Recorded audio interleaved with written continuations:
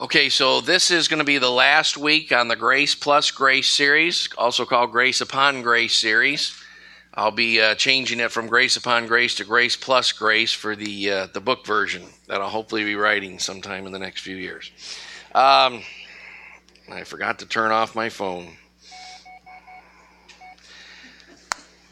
So,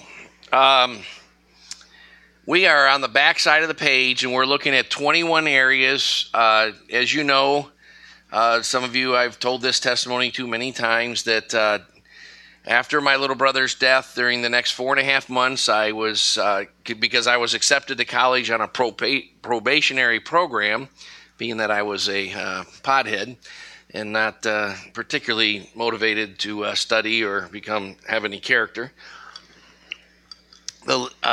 That was kind of the final event in my getting on fire for the Lord, and I spent the next 4.5 months at home with no job, reading promising my parents every day around 4 o'clock that it's too late to look for a job today, so tomorrow I'll look for a job. I was able to keep that going for a little over 3 months. But every day I was reading the Word about 10 hours, and I would go to different churches because of my parents' connections.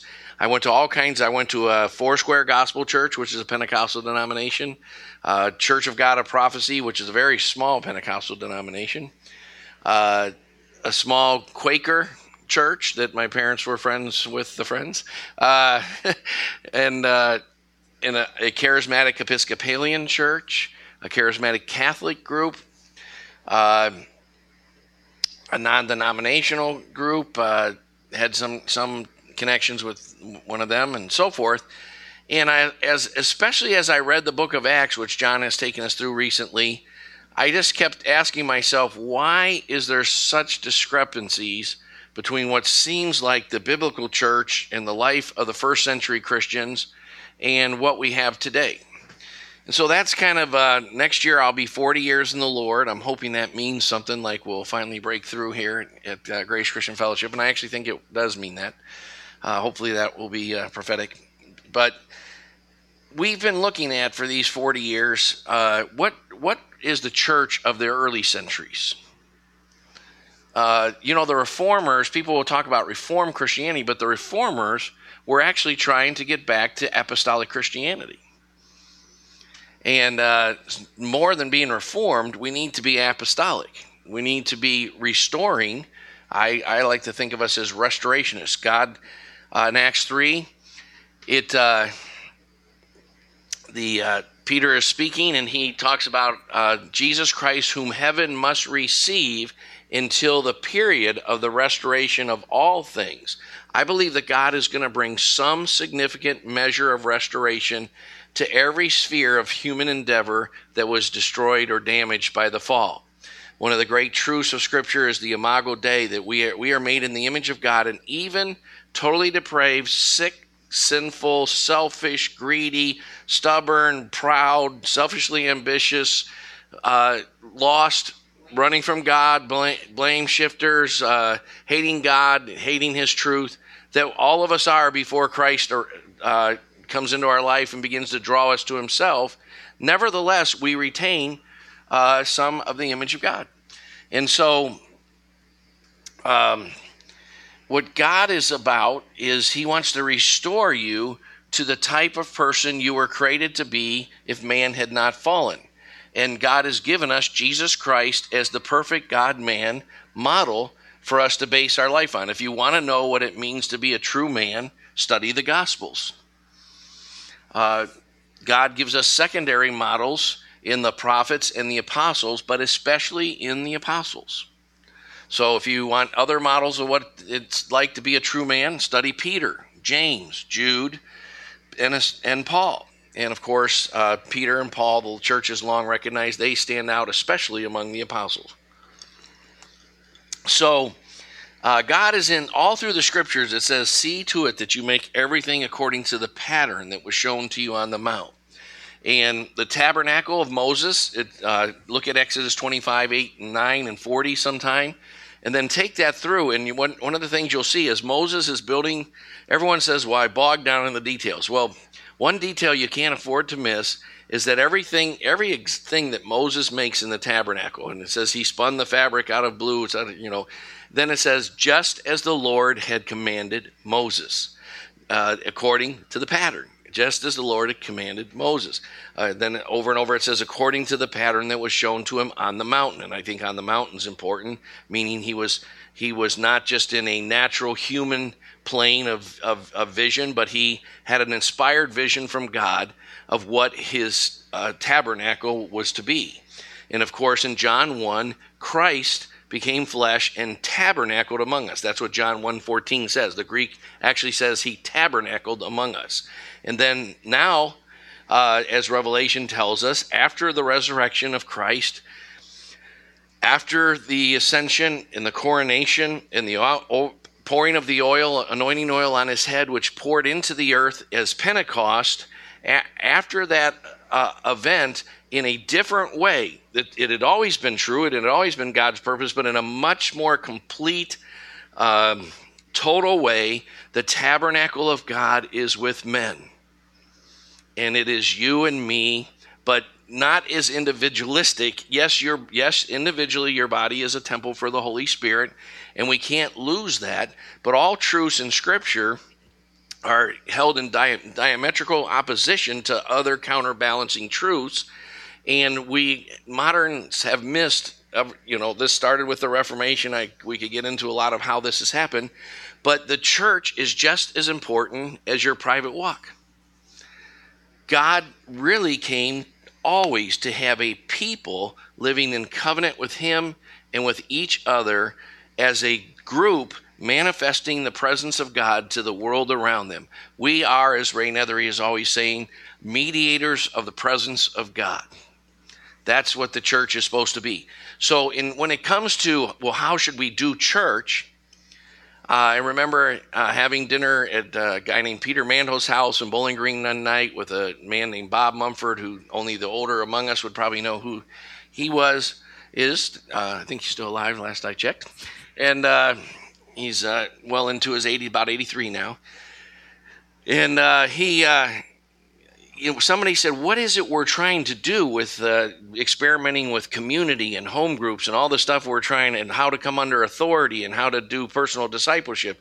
And he said, we're trying to find that which God will bless by manifesting his presence. Okay, so that really is the issue. The issue is God does not bless your doing it your way. We love John as our worship leader, but if he ever leads us in worship to Frank Sinatra's I Did It My Way, it'll be the first time I've been upset with him about his choice of worship songs in many years. Because, of course, that is probably the most demonic song of all time. I Did It My Way. That's the essence of man's fallen nature. So, with that in view, let's get into some of these other things. I was actually purposely stalling until Cody got here, so we're at point 8 on the backside because I wanted all the Friday night worship people to hear this. Point 8, biblical patterns of worship, the tabernacle, and the journey into the Holy of Holies. People wonder if why we have this mixture of contemporary worship on Sunday with the historical things that the New Testament makes clear. We demonstrated how the New Testament makes clear that they recited creeds right after the resurrection of Christ. And we showed a couple of those creeds that are listed up in point 6. You can read those verses. Those are New Testament verses that were actually recited in the first day of the week worship, the first day of the week being the day of the new heavens and the new earth and the new creation and the resurrection, and all the things that Christ accomplished in his first advent of coming. These things were proclaimed by the church in their worship. Scripture, Paul says, give attention to the public reading of Scripture. They had Scripture readings. Okay? Definitely, it's very clear there's no time in the church until modern times where any churches didn't take communion every week. That came about after the Civil War. as a result of the fundamentalist modernist controversy and a new view of communion that it's merely symbolism, that it doesn't necessarily have any value other than to remind us, which of course was never the teaching of the church. It has much more value. Why would Christ do it if it wasn't important? Why would he say, do this in remembrance of me? And the early church took the Lord's Supper at all their gatherings, but especially on the first day of the week. So why do we just have contemporary worship because it's cool? And if you'll notice, almost all churches have on their signs now that they have both traditional and contemporary services. And we're Americans, and it's all about individual choice. And we want to draw more people by giving them the choices that they want. That's not Christian thinking or biblical thinking at all. Okay? It's not about finding the church you're comfortable with. Can you imagine Jesus ever saying that to someone? Come follow me and I will give you really padded pews with air conditioning. And I like padded pews and air conditioning because I'm a wimp. But it's not necessarily God's view of things that you be made comfortable. God doesn't necessarily put you in relationships that are comfortable. He puts you in relationships that are hard, that'll grow you up, because he's restoring the image of God. So this biblical patterns of worship, why do we worship this way? Well, because Psalm 22:3 says that the Lord is enthroned on the praises of his people. The Ecclesiastes 5:1 says, when you draw near to the throne of God, draw near to listen rather than offer the sacrifices of fools. Now some people misinterpret that verse and think we should just be quiet.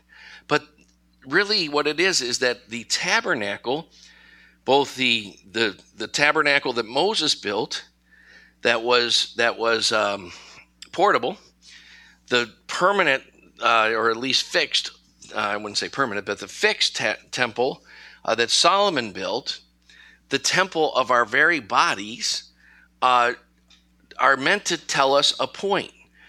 The same point is you can discern it by reading the Psalms and looking at the structure of the Psalms. The Psalms aren't any haphazard way. The Psalms have a structure. Psalm 100, come into his presence with thanksgiving in your hearts. Enter his gates with thanksgiving in your hearts and come into his presence with joy. Make a joyful noise, shout, and so forth. When we worship, we are primarily, most of us are not walking in the power, glory, and sensitivity to the Spirit that Jesus Christ walked in all the time. Jesus, of course, whenever they wanted to make him king and whenever the crowds were getting loud or getting big, as John taught us again a week or two back, he had a message about come away and rest. It's not just about rest, it's about being restored. It's come away and get your priorities straight, touch God. You have to every day, that's why spiritual devotions are so important and spiritual disciplines. Every day you have to take a big drink of the Holy Spirit. Why? We leak. And people wonder, like, well, I've been kind of dry and even speaking in tongues isn't helping. And, well, how often do you read the word and spend some time worshiping and speaking? Every 3 or 4 or 5 days. Well, you're not going to be able to get flowing again. Like if I've neglected my devotions for several days, it sometimes will take me several hours to get flowing again. Fortunately, I have the kind of lifestyle where I can sit in my study for several hours if I want. But the truth of the matter is that we are solical people. We tend to be oriented by again, we're like a temple. We have our spirit, we have our soul, which our spirit consists of the place where we fellowship God, where his Spirit dwells. It consists of the conscience God's given us, which was damaged by the fall, and God is restoring as part of our restoration walk with him, so that our conscience actually accurately reflects what it was meant to. And where we get convicted about what we're supposed to be convicted about instead of being convicted about all sorts of things that God doesn't care about, which is part of the damage that happens in the fall. And so our soul has our mind and our will and our emotions, and our body has 5 senses. And our body communicates sensory data to our soul And our soul is self-conscious, so our soul makes decisions about that data.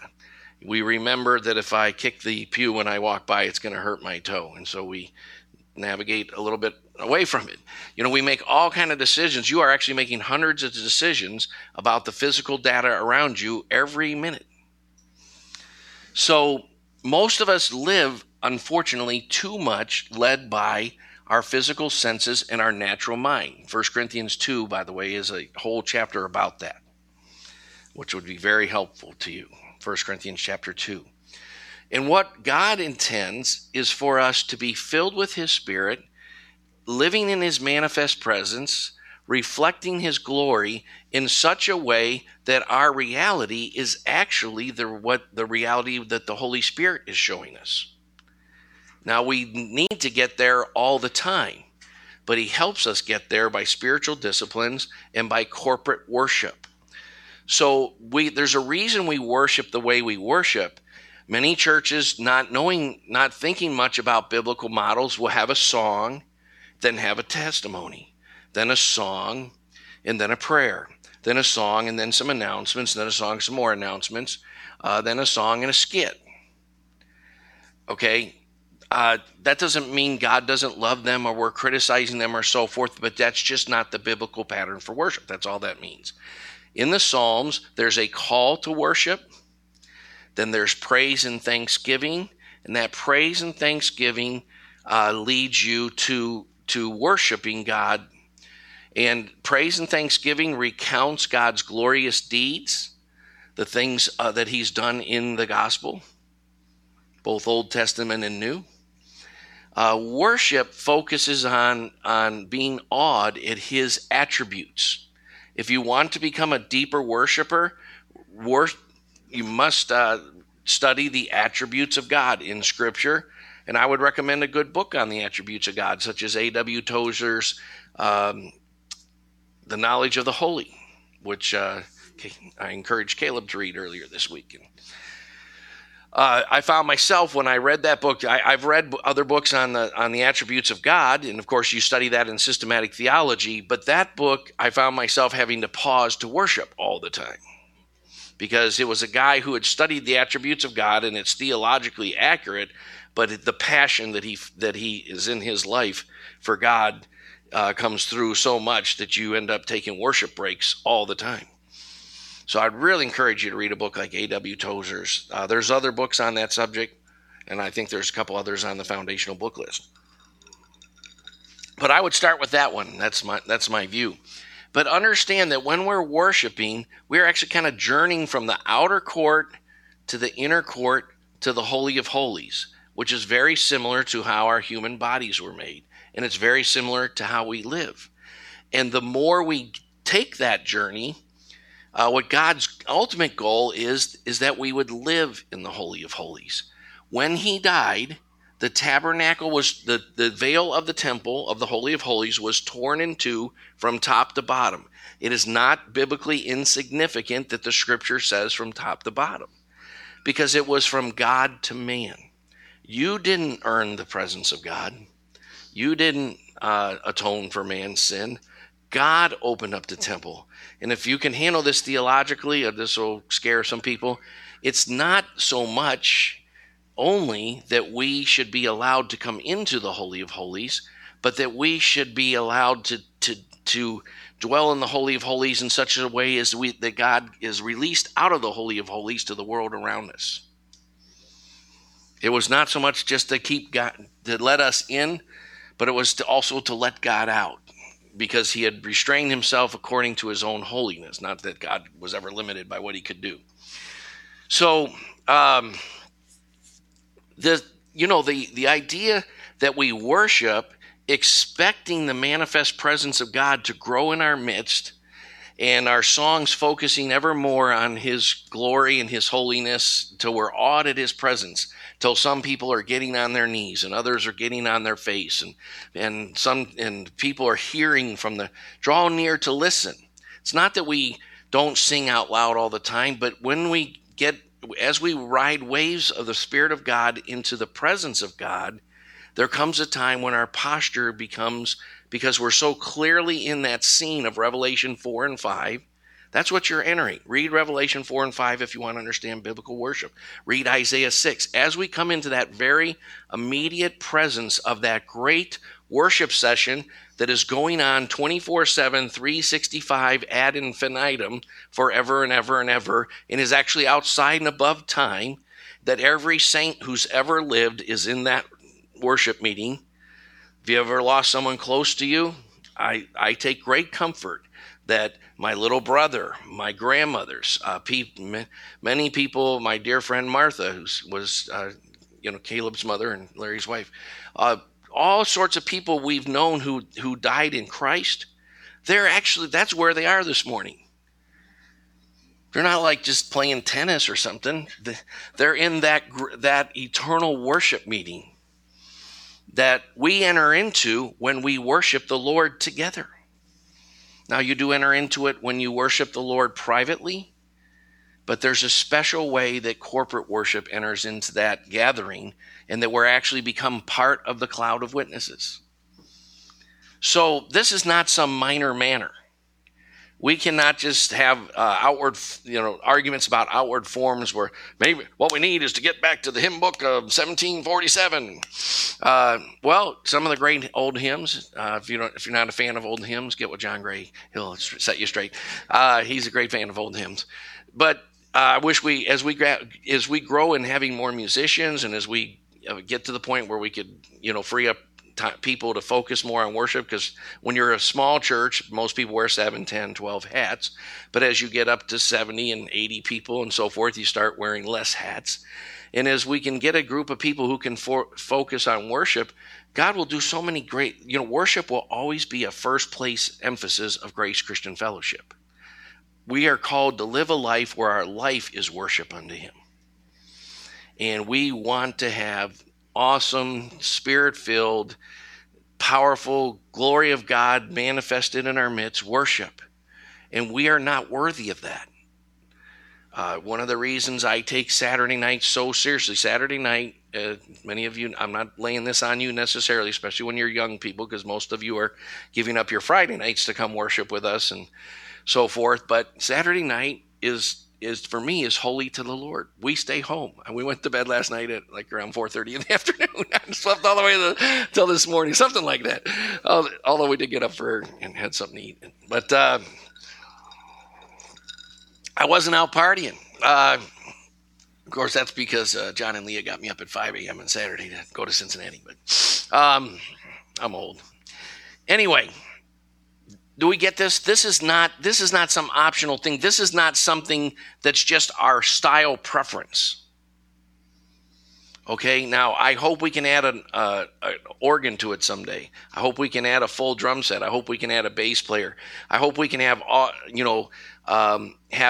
styles of music that flow with African American music and with Spanish music and with white people music I'm all for that, but it has to be in this pattern. You can have all sorts of instrumentation, all sorts of arrangement. Some of the great old hymns are awesome. I've been sharing with some people recently about Charles Wesley. He doesn't get much. Everyone knows who John Wesley was, and most people know who George Whitefield was. But Charles Wesley was the third member of 6 guys called the Holy Club at Oxford and Cambridge in England. And they were all ministers, and they were all graduate students in our system today. And they were all meeting daily for Bible study and prayer. And what they were seeking is they knew that they were religious, they knew they were legalistic, they knew they were performance-based, and they were seeking a born-again experience from God. And they had been told about this by the Moravian Brethren. If you've never, Google Moravian sometime and read about that. If you think like International House of Prayers 24/7 prayer thing is some new idea, actually it was started by Christ in the Gospels. He stayed up all night to pray several times. It continued, and Paul said that he was in watchings often. I misspoke when I said it was started by Christ, because of course Isaiah talks about watchings and those who the Lord has appointed to be watchmen, which means praying all night. And I don't encourage you to do it every night. It's not good for your health, but you should be able to do that once in a while. Once in a while, you should have an all-night prayer, Bible reading, prayer session, worship, where you're just alone with God and worship Him all night. Now, try it. We used to. I'm hoping as we gather momentum, we can and get a few more people. I was part of a church where we did that. We had an all-night Friday night worship once a month, and people took actual like shifts. Some people would go sleep for 2 or 3 hours, and we prayed all night on Friday night. Some people stayed up for the whole night. Others took little sleep breaks, and as the Lord led people. But I'm talking all around this, but this is just so important. And in fact, it is a stepping stone. It is the key stepping stone to where we need to get to, where the kind of walk in the Holy Spirit that Jesus walked in becomes our normal experience. It is not weird or supernatural to walk, like, be so filled with the Holy Spirit. If God gives you a propensity toward the gift of discernment of spirits, to be able to, when you meet people, to know if their spirit is born again or not, if their spirit has been baptized in the Holy Spirit, if they have a large number of demonic influences or not in their life. That is not weird. That's normal. And now God, I don't know anyone who God gives that to for every person, but I myself experience that kind of thing quite often and quite regularly, where the Lord will show you a lot about a person just when you meet him. Jesus talked to the woman at the well, and he knew all about her.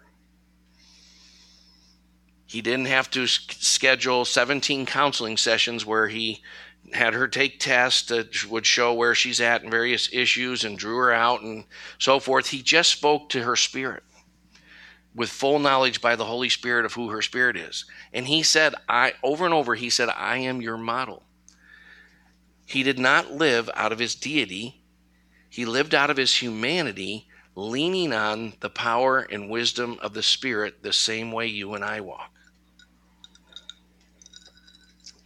And so when we get to the book of Acts and we read verses, John brought one of these out in his teachings on Acts, where Paul looks into the girl's spirit and it says, fix your eyes on me, and he sees that she has faith to be delivered and so forth. Peter and John going to the temple in Acts 3:1, they said, look, put your gaze on us. And they imparted faith to receive a healing. This is normal Christianity. One of the things you'll find is that in Mark 16, the Lord worked with them, confirming the word by the signs that followed.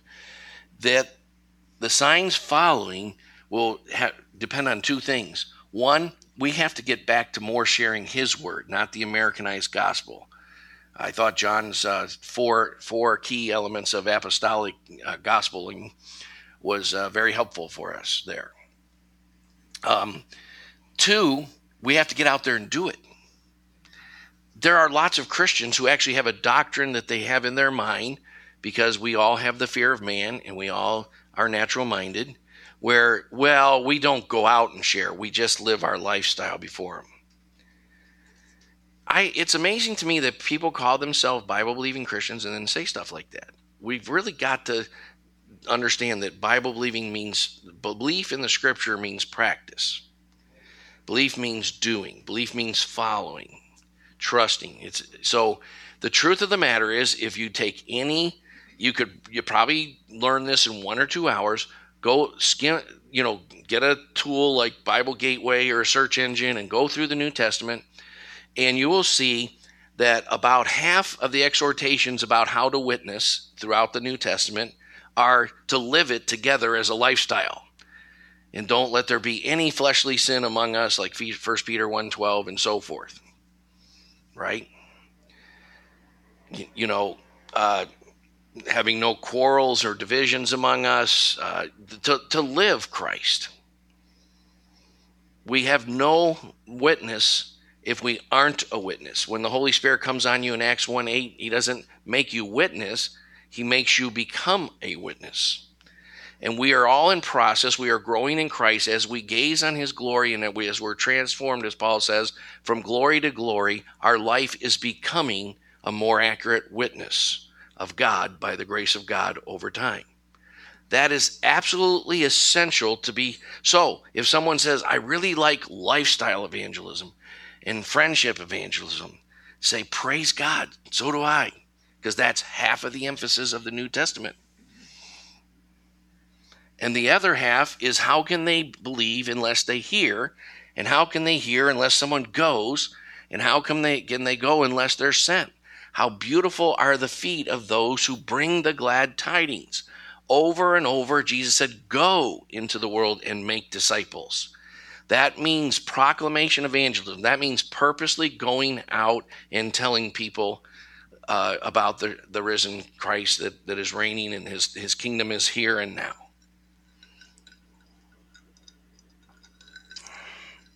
Jesus is offering you reconciliation to the King of Kings, the Lord of Lords, to the purpose and direction of all history, and you can get reconciled to his plan now. First, by getting reconciled to him, which inevitably means being reconciled to his purposes. You can join up with Jesus right now. And frankly, any other life is a waste of life. That's what, if you can't get motivated to go sharing the gospel, I would encourage you to read a book like Celebration of Disciplines by Richard Foster, something that will take you deeper in your relationship with God, because you can't really have much of a relationship with God without having a burden for the lost. That's an impossibility biblically. If you have a great relationship with God, you will be concerned about the lost image of God in the creatures around you. In other words, you'll love your fellow man sacrificially enough to lay down your life to see them reconciled. Paul said, we beg you on behalf of Christ, be reconciled to God. That's in 2 Corinthians 5:18 if you're keeping score. Now, all of that's on one point this morning, the biblical worship pattern. And I did this for the Friday night guys, because it's not this coming Friday night, but the next Friday night. So not, what's the dates here? I threw aside my phone. What's the date for this Friday night? 30th. And then the next one is September 6th. So starting September 6th, we are going to have a Friday night worship that will be with the full worship team. John will be here every other Friday night. But we are using the opposite Fridays to see God raise up more worship leaders, more leaders, and so forth. And so Caleb, Edwin, Cody, especially those three, and Sam, lead us in worship. But I'm just trying to give you this for, instead of like sing a song and then someone prays, sing a song, somebody has an announcement, sing a song, and then couple people are punching each other in the back room. No, whatever. Start by journeying into the manifest presence of God, so that everybody in the audience could quote the scripture, the Lord has spoken, who can but prophesy? Does that make sense? That's a pattern. And that's just something that is in the Bible. Read the Psalms and look for that structure. If you haven't seen that structure, one of the easiest Psalms to see it in is Psalm 103. David starts out by saying, bless the Lord, all my soul. He's having to talk to himself. Sometimes hopefully you won't be offended by this or anything, but I'm a sinner and a human being. I hope you all know that. Most of you really know that deeply. But one other thing, I've struggled with depression at times. And I get moody. I get discouraged about what's going, frankly, when I hear different reports of someone that's not doing as well, I wonder how so-and-so's doing. I'm concerned about your spiritual health all the time. It keeps me up at night many times because I love you, and I want to see us corporately take the world by storm. I want to see God build a very biblical, very important church here that will be a model of getting back to so many of these 21 emphases that we're looking at on the back sheet of your. Hopefully, everybody has an outline. I'm just mostly focusing on number 8 right now today. So, I struggle with these kind of things. So Psalm 103 is a model for me. Okay, hopefully some of you can relate. I've ministered to some of you who say, yeah, I get moody or I struggle with depression or whatever. Well, start with Psalm 103. David out loud, it's very important if you're going to break out of any kind of spiritual problem that comes about by being too passive, that you overcome the passivity by the aggressiveness of doing it out loud. And he says, bless the Lord, O my soul. He's talking to himself. He's commanding himself to start blessing the Lord. Bless the Lord, O my soul, and all that is within me, bless his holy name. I'm actually going to turn there, although I know most of it. Then he goes on to tell himself, bless the Lord, O my soul, and forget none of his benefits. He starts talking about the favorable things that God has done by his grace. Isn't that great? Right? And he starts telling the benefits. He removes your sins from you as far as the east is from the west. That's a pretty good one, isn't it? Oh, yeah. I'd like to not have them come any nearer than that. And as far as I understand, that's ad infinitum, eternal. He heals all your diseases. He renews your youth. Now, I'm 56 years old. And we just had a couple birthdays of a couple of the older members of the church. And I'm sure they're happy about that he renews our youth like an eagle. He pardons all our iniquities. Crowns you with loving kindness and compassion. He satisfies your years with good things. It's amazing. Everybody is always off, with movies and trips and every other way seeking to have some kind of experience that will bring them happiness. We actually think if we don't have enough recreation and entertainment, we can't be happy. Well, recreation is one thing, but the truth of the matter is joy in life is about knowing him and perfecting the things he's called you to do so that you can zero in corporately together on a team of people to do his purposes. That's what satisfying your life with good things is about. I long since, as my house testifies, because the deck needs stained, the garage needs painted, and if I don't end up moving someday soon, I'll probably have to do something about some of that. But I long since gave up finding happiness in cool clothes, a cool car, really nice accoutrements. All of that's okay if you keep it in perspective. But satisfying your life with good things is about zeroing in on the knowledge of him, the experience of his manifest presence, and teaming up with some people to extend his reconciliation to those around you. I hope this won't be embarrassing to anybody, but you know what really makes me happy? James Davis. Really, I think about James Davis every day, and I think about that because of the grace of God in his life, and because of his response to the grace of God in his life, and because of what John and Leah have done for James Davis, how he is growing in the Lord consistently. And I would prefer that to a new car. Now, if you feel led to give me a new car, I'm open. But you know what? I would much rather you went out and shared the gospel and brought another James Davis along. He doesn't have to be named James Davis, though. That's what really is the. I can't. Paul talks about that. Paul says, "What is our joy and our satisfaction and our crown? Is it not you being steady in the presence of God, being established, not being wayward anymore, and so forth. There's no greater joy than that, and that does not apply to pastors. It applies to brothers and sisters. What more joy could there be if you're a sister or brother than your sister or brother going deeper with Christ, becoming more steady in the things of the Lord? You want to bring happiness into your brother or sister's life, or your parent's life, or someone else's life?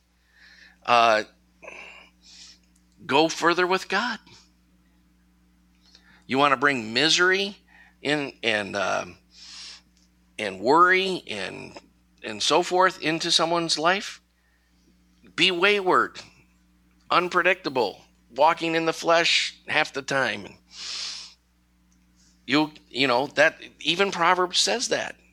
You know, a faithful son makes his father glad, right? Everyone knows I have a tendency to brag about my kids, and spiritually and naturally. But because I'm excited that I still have a picture of Edwin that's this size that I keep in my room when he was in 8th grade. And I'm excited about how much he knows the Bible and loves to worship and all these kinds of things. All right, well, we're only going to get point 8 done today, but this journeying into worship is a foundational stepping stone ingredient to our whole life as a people, and to drawing near to listen. And it's when you develop the sensitivity to the Holy Spirit to hear him speaking in situations that you'll start to be fruitful and effective, because you can do nothing in and of yourself. And that applies even in such simple things as, I had failed at a number of sales jobs that I had tried as a young man. And in 1991, God called me to work for a guy named Greg Jackson. And I had 4 kids, $300 in the bank, and an old car. We didn't even have 2 cars. And I had a mortgage, and I had to make sales. And I can honestly tell you, it was the Holy Spirit giving me wisdom right while I was on the phone. I knew by the Spirit of God what to say, what to ask, so forth.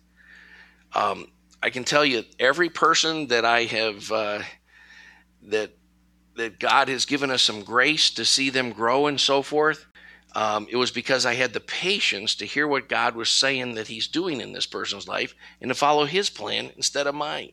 And everybody I've messed up, which is unfortunately way too many people, is because I got anxious about my trying to bring them along and saying things too quickly that they weren't ready to hear, or trying too hard. Or I had compassion, but I didn't have, so I said, well, I'll give them money or I'll whatever, but it wasn't really what God was saying to do for them. And this kind of worship, both privately and publicly, is a key to experiencing that kind of presence of God every day, to being refilled and refilled over and over. Of course, prayer is a key too, and so forth. And I think I'll end with asking you to turn to Acts 4. And we're going to look at something very interesting.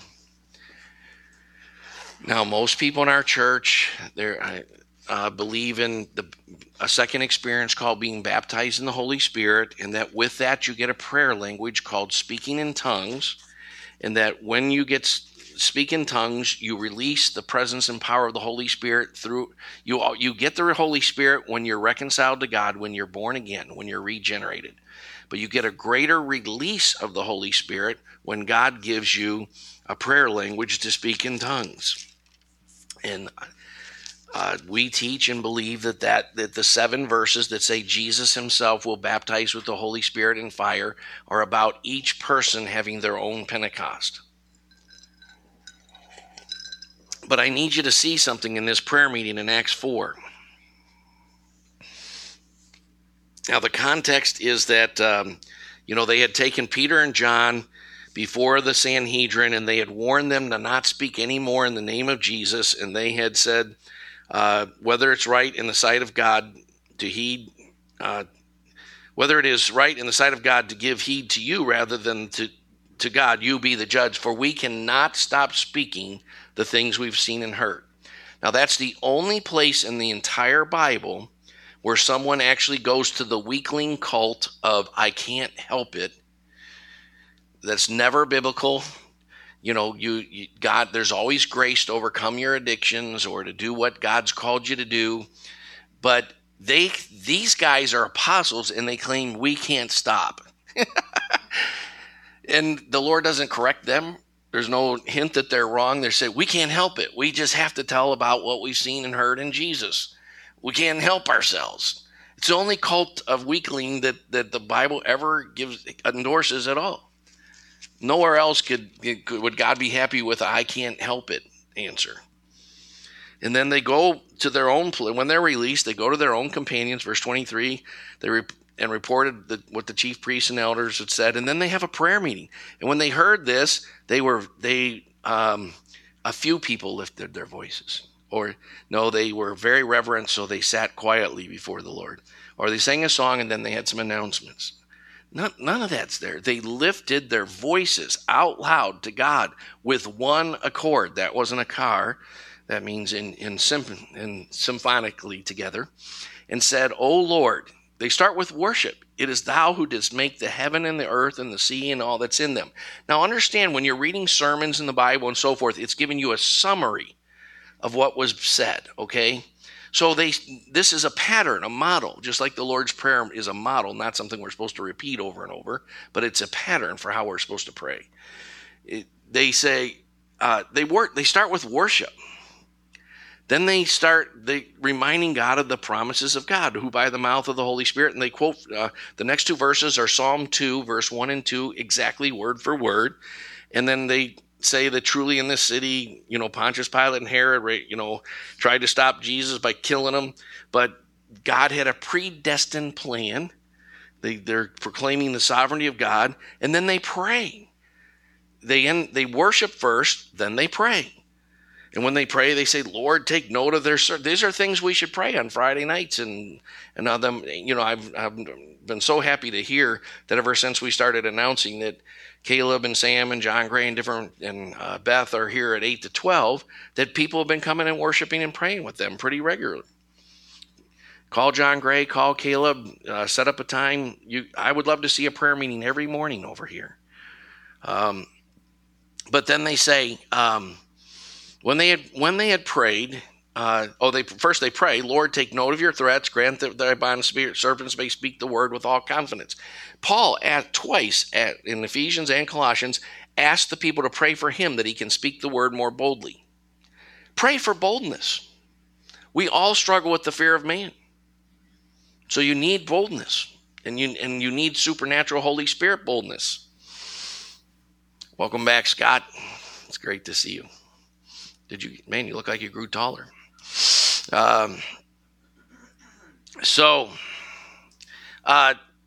Then they say, pray for confidence and pray for outpouring of the Holy Spirit, that God will confirm his word by the signs that follow. That's what happens here. They pray for. Then guess what happens?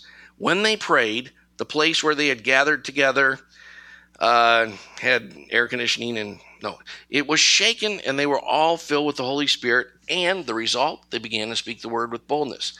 Now, here's one thing I want you to definitely get, and this is my closing point. When we're filled with the Holy Spirit, most of the people, we know John and Peter were there. We know from church history and other documents that this was at John Mark's mother's house, who had been one of the followers of Christ during his life and so forth.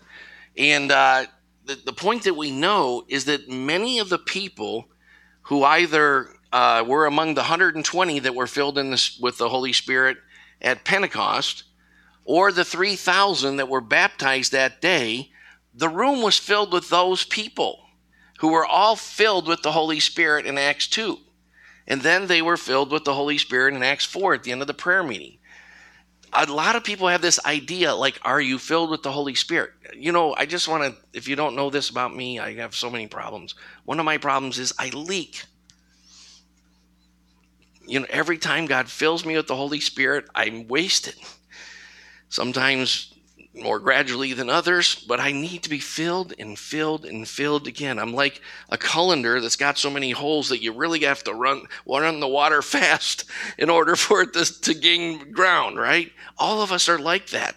That's why we need worship together this way. Amen.